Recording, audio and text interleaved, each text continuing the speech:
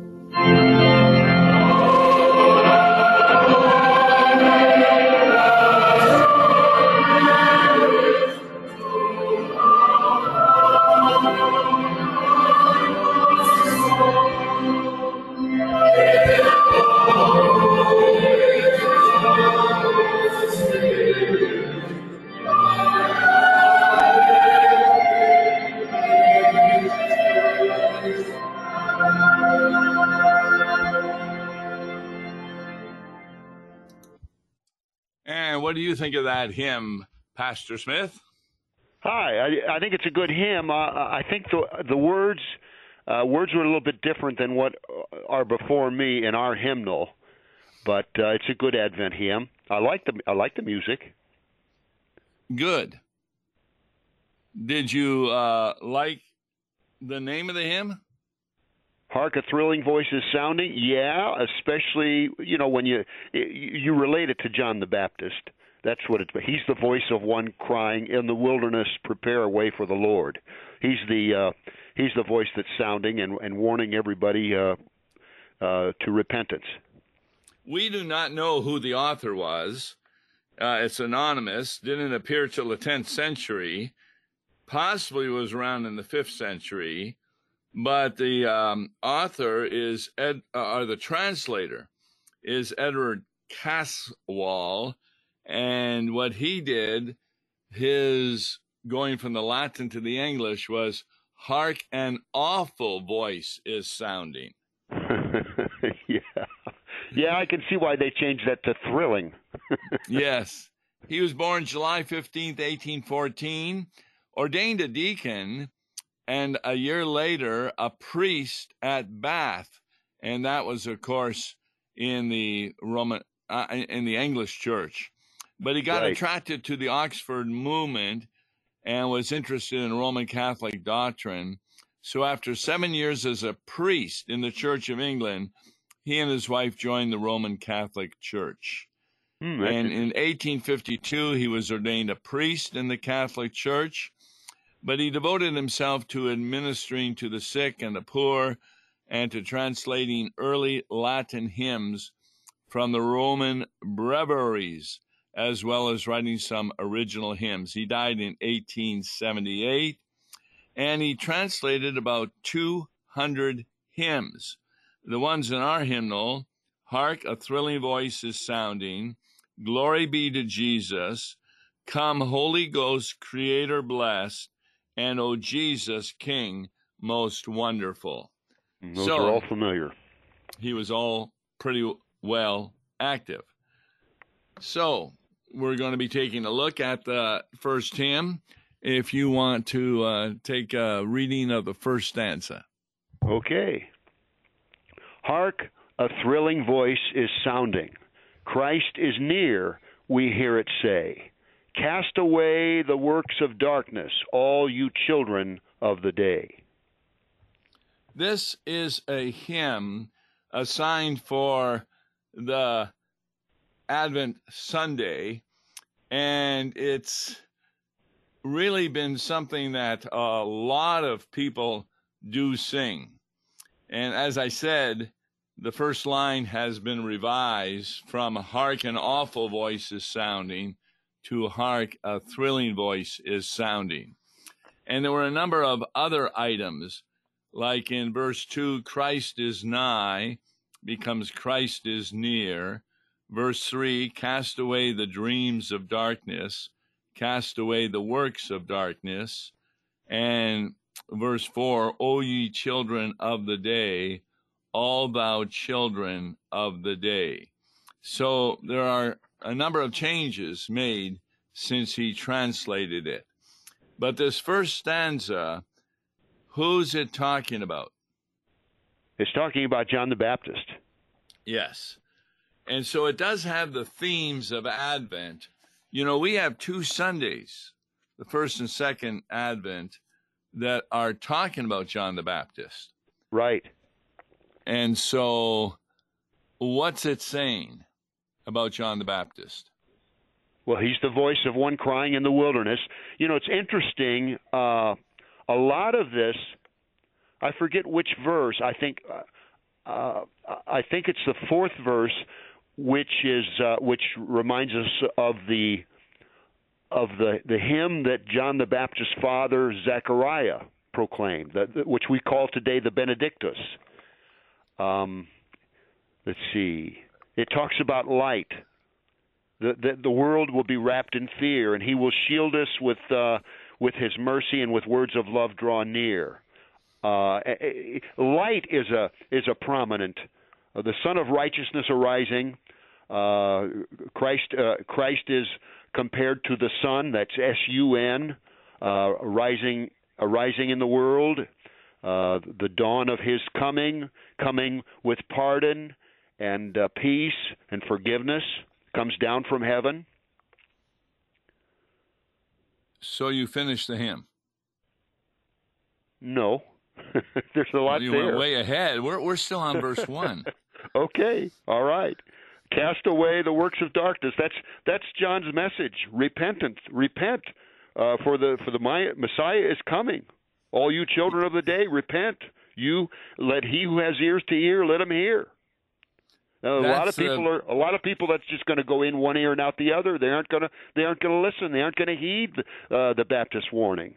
But he's appealing to children of light, children of the day, believers. Well, are you sure they were all believers that came to be baptized by him? No, or did I they wouldn't. come to faith through what he had to say? Yeah, right. Sure. If they didn't believe already, certainly they were driven to repentance by John's preaching and wanted to be baptized. That's a good sign. Now, whether they remained in the faith, whether they later drifted away and even ended up rejecting Jesus, that's a possibility. But you know, the Scripture says that virtually all Judea went out to hear John the Baptist preach the solemn warning of the coming of the Christ. But we know there were Pharisees there who were unbelievers. That is and they true. Were part yes. of Judea. Yes, but some of the Pharisees believed, like Nicodemus and Joseph of Arimathea. They were both Pharisees, and yet they were fervent believers. Not at that time. Not yet, no. No, it wasn't until John 3 that Nicodemus came to talk to Jesus, and he did that in the night so people wouldn't know he was talking to Jesus. So right. It took, I've been talking about that recently, about the distinction between people on the milk of the word and the meat of the word. And that's the first step that we do with the milk of the word. I'm running some adult instruction classes now, and they're moving from the milk of the word, which I would say is the Sunday school level, to the meat of the word. For example, when you're talking to children in Sunday school, you don't try and explain the Trinity. Yeah. It's really hard. But there's quite a bit that can be said about it to adults who are moving from the milk of the word to the meat of the word. Yeah. Now, the one item that I find in stanza 1, cast away the works of darkness. How does the world understand that? Oh, they probably would interpret that as, oh, you Christians, you just don't want us to have fun. No. You want us... I'm asking the question, what would they think about how to cast away the works of darkness? what would they think of casting away? Get rid of your sins. Get rid of Exactly. your filthy living. This is a law and gospel point of view that John the Baptizer is making. And you already mentioned how Christians cast away the works of darkness. Yes. Not by getting rid of sin, but? By believing. No, by repenting. Repenting Yes. and believing. Yes. So repentance is a work of contrition, sadness over the sins that a person is doing.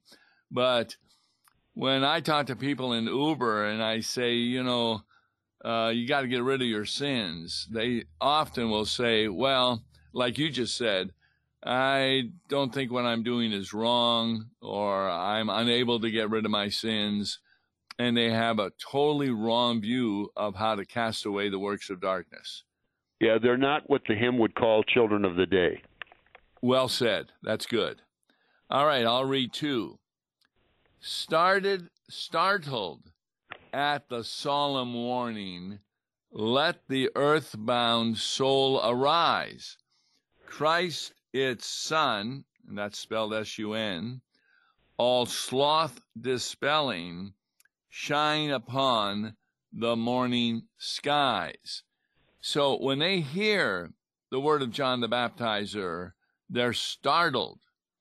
And the reason for that is because they had never really heard this message before.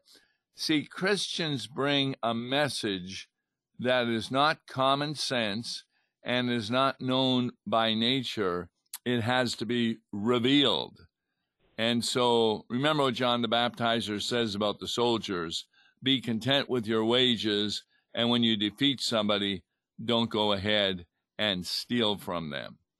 So that was a startled warning, but I believe that the law is not a means of grace, but it is a means of judgment. Right. But what's good about the law when it's preached, and it should be preached along with the gospel, the law drives us to our knees and helps us to realize how lost and damned we would be without a Savior. It drives us to our knees so that we can be receptive to hear the good news of forgiveness in the one and only Savior, Jesus Christ. In fact, a good example of that is the book of Job, where after he goes through all the suffering and such, he is bowing to God, saying, I spoke once, I'm not going to speak anymore. And then he says, I repent in dust and ashes. And that's a good example of what you just said. Yeah. All right. You know, one of the Bible passages that is given as the text, as the basis for this hymn, is Isaiah 60, verses 1 through 3. And here that theme of light: arise, shine, for your light has come. We know the light is Christ, and the glory of the Lord has risen upon you.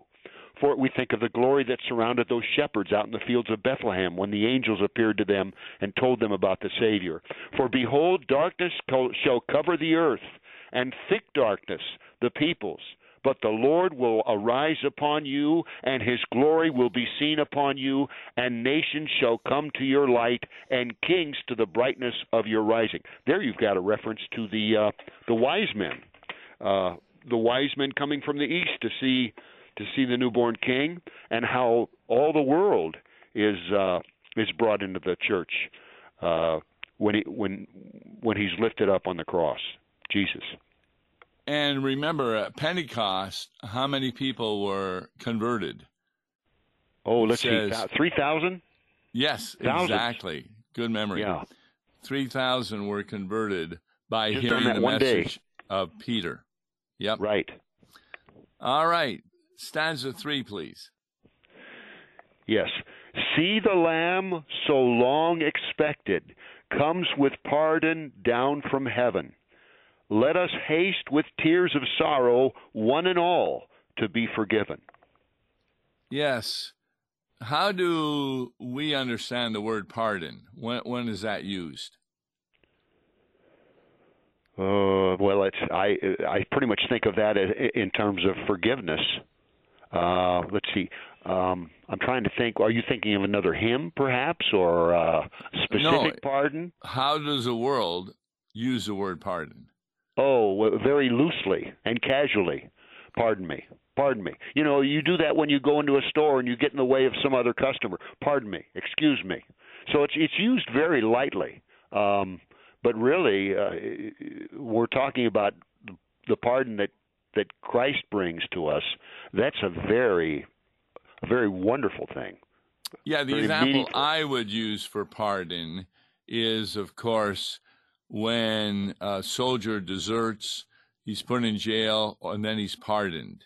Oh, there's a good one. Yes, yeah, that's a little bit more of a heavy meaning for pardon. That means that he's excused. It's not that he's not guilty, but he is the guilt, the bad reputation is expunged from his record, and he is his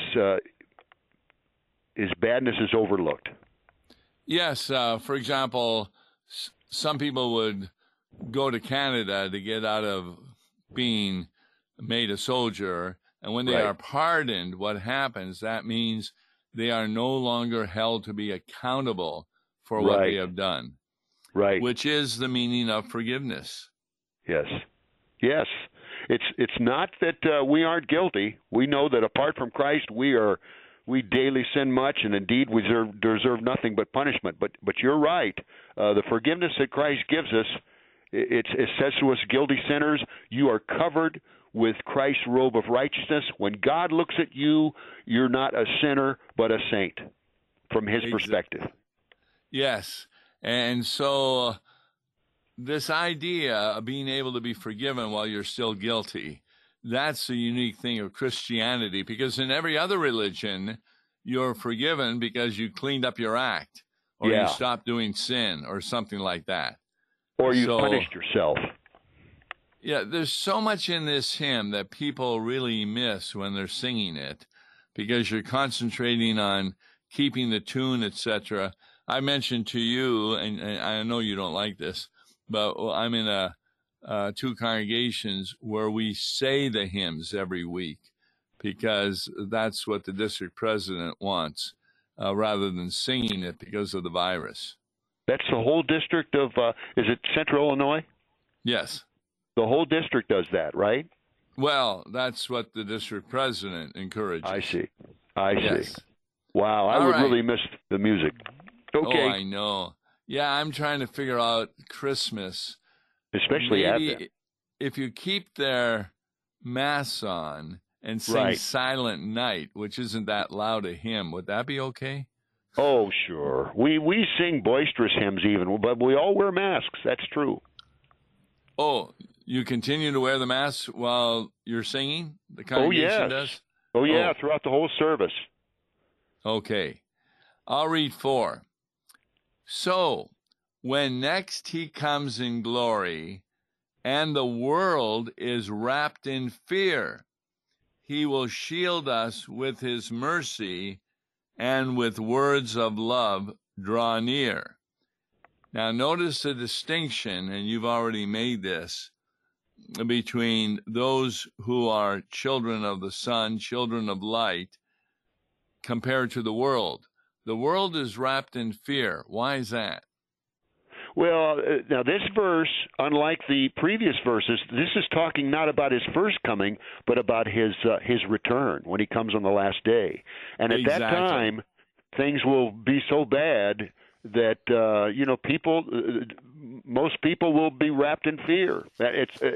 Christians, of course, we can lift up our heads and know that our redemption draweth nigh. So we need not fear as the day approaches. But this is talking about the last day, definitely. Yes, and shall we get into it again? He will shield us with his mercy. All right. What does that mean? Well, I see there the robe of righteousness. He'll drape us in his robe of righteousness. No, that would be his grace.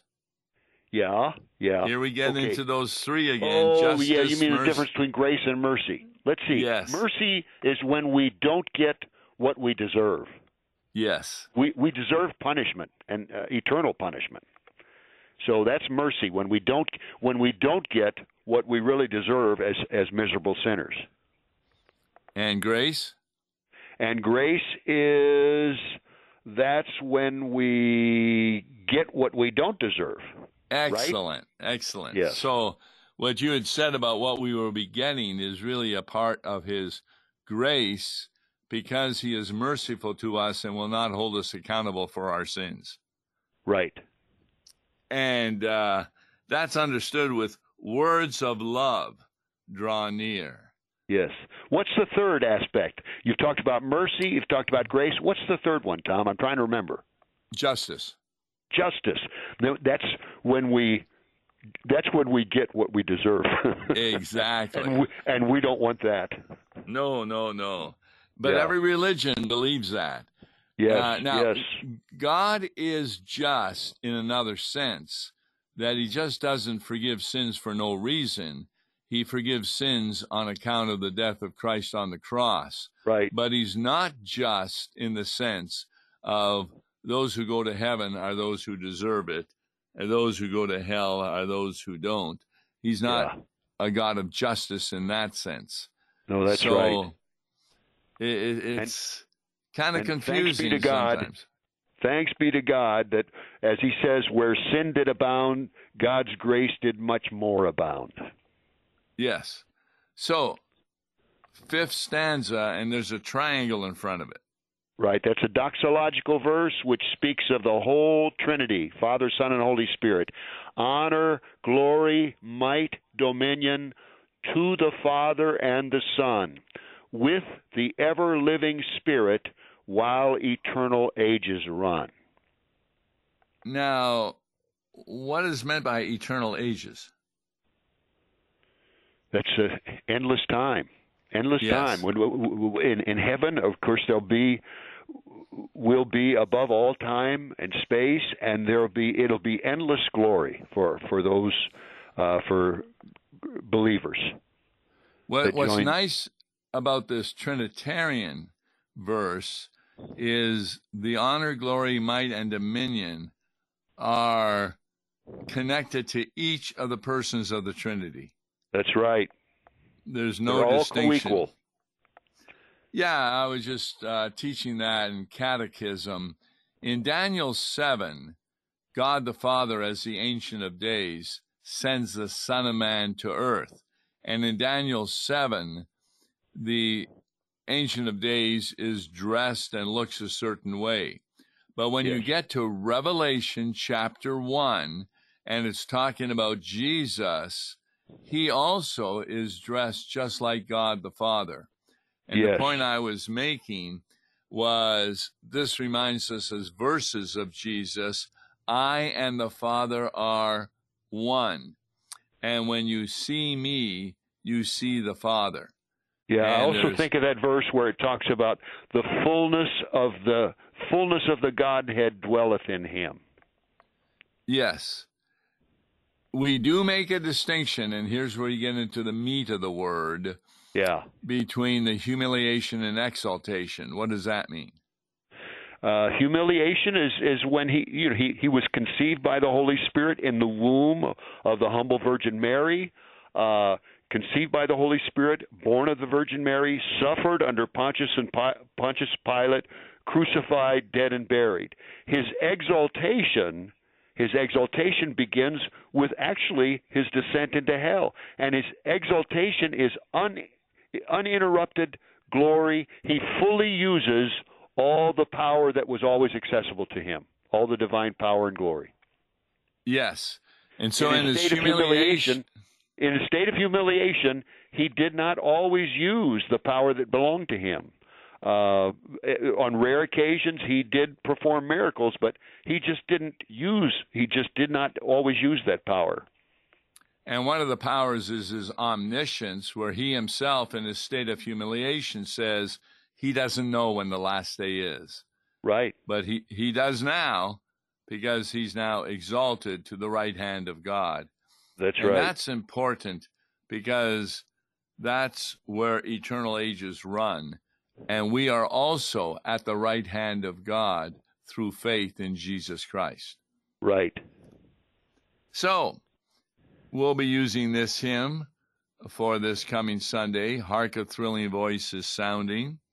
And it's probably going to be used in a number of services. Yeah, we'll probably use it too. Our pastor is pretty good at using the appointed hymn of the day. Exactly. On tomorrow's Law and Gospel, we'll continue with our study of C.F.W. Walther. He's doing lectures just a few weeks after his wife had died, and so there's quite a bit in there that is very interesting. So thanks for listening today. To Mark Smith and myself, Tom Baker, God bless you. Gospel each weekday morning at 9:30 on KFUO. For a tax-deductible gift to Law and Gospel, please make your check payable to Concordia Mission Society and mail it to Tom Baker, P.O. Box 28910, St. Louis, Missouri 63132. To give online, visit lawandgospel101.com or call toll-free 1-877-267-1962. Views and opinions expressed on Worldwide KFUO may not represent the official position of the management or ownership of KFUO, the Lutheran Church Missouri Synod. If you'd like to comment on programs or topics heard on Worldwide KFUO, write us at KFUO, 1333 South Kirkwood Road, St. Louis, Missouri 63122. You can also leave a question or comment on our comment line at 314-996-1542. We are the messenger of good news, Worldwide KFUO.